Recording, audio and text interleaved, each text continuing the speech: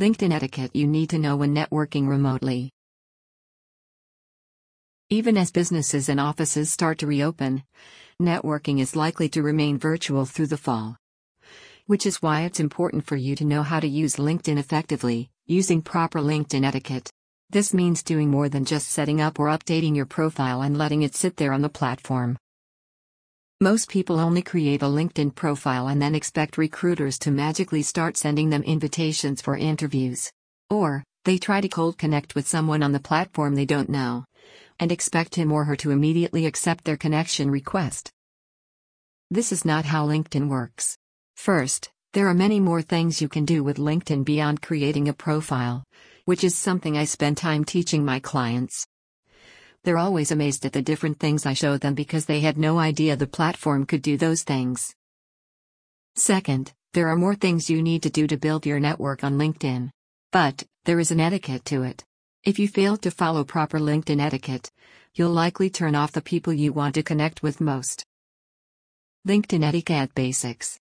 1. Put a face with your name. Before you connect with anyone or ask for an introduction, make sure your profile includes your photo. No one likes to receive a connection request from a faceless stranger. Make sure it's a clear picture of you looking professional. The photo doesn't have to be a professional photo as long as it's clear and you look professional in it. 2. Don't go on a connection rampage. If you try to connect with too many people you don't know at one time, you run the risk of them indicating they don't know you. If enough people say they don't know you, LinkedIn will blackball you from being able to connect with other people. At this point, the only way you're able to connect with anyone on LinkedIn is if you already have their email address. This restriction can last for months or even years. Only connect with people you know, people you've been introduced to by a mutual connection, or people you've previously met in another setting. 3. Ask for an introduction.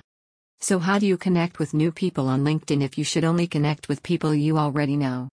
LinkedIn used to have a Get Introduced feature which let you choose a mutual friend to request an introduction from, directly from the profile of the person you want to meet. But, in typical LinkedIn fashion, they changed this functionality after everyone finally got used to the Get Introduced feature, and then of course made it slightly more cumbersome. Thanks LinkedIn.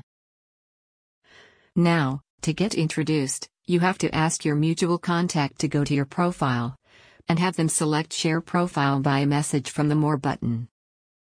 You'll probably have to follow up with your connection to make sure he or she has done what you've asked them to do.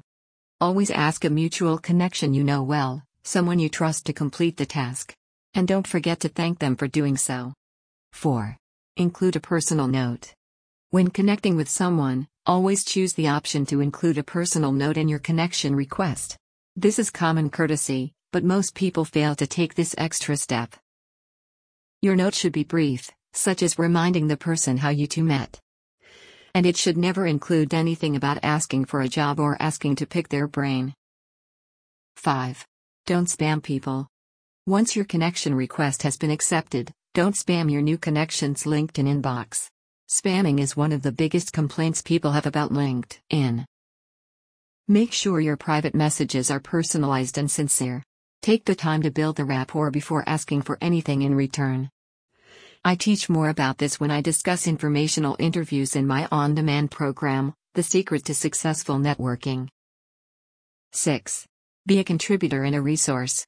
Be helpful by contributing and sharing information that's of interest to the people you're trying to attract to your profile. This is especially important to do within the various LinkedIn groups.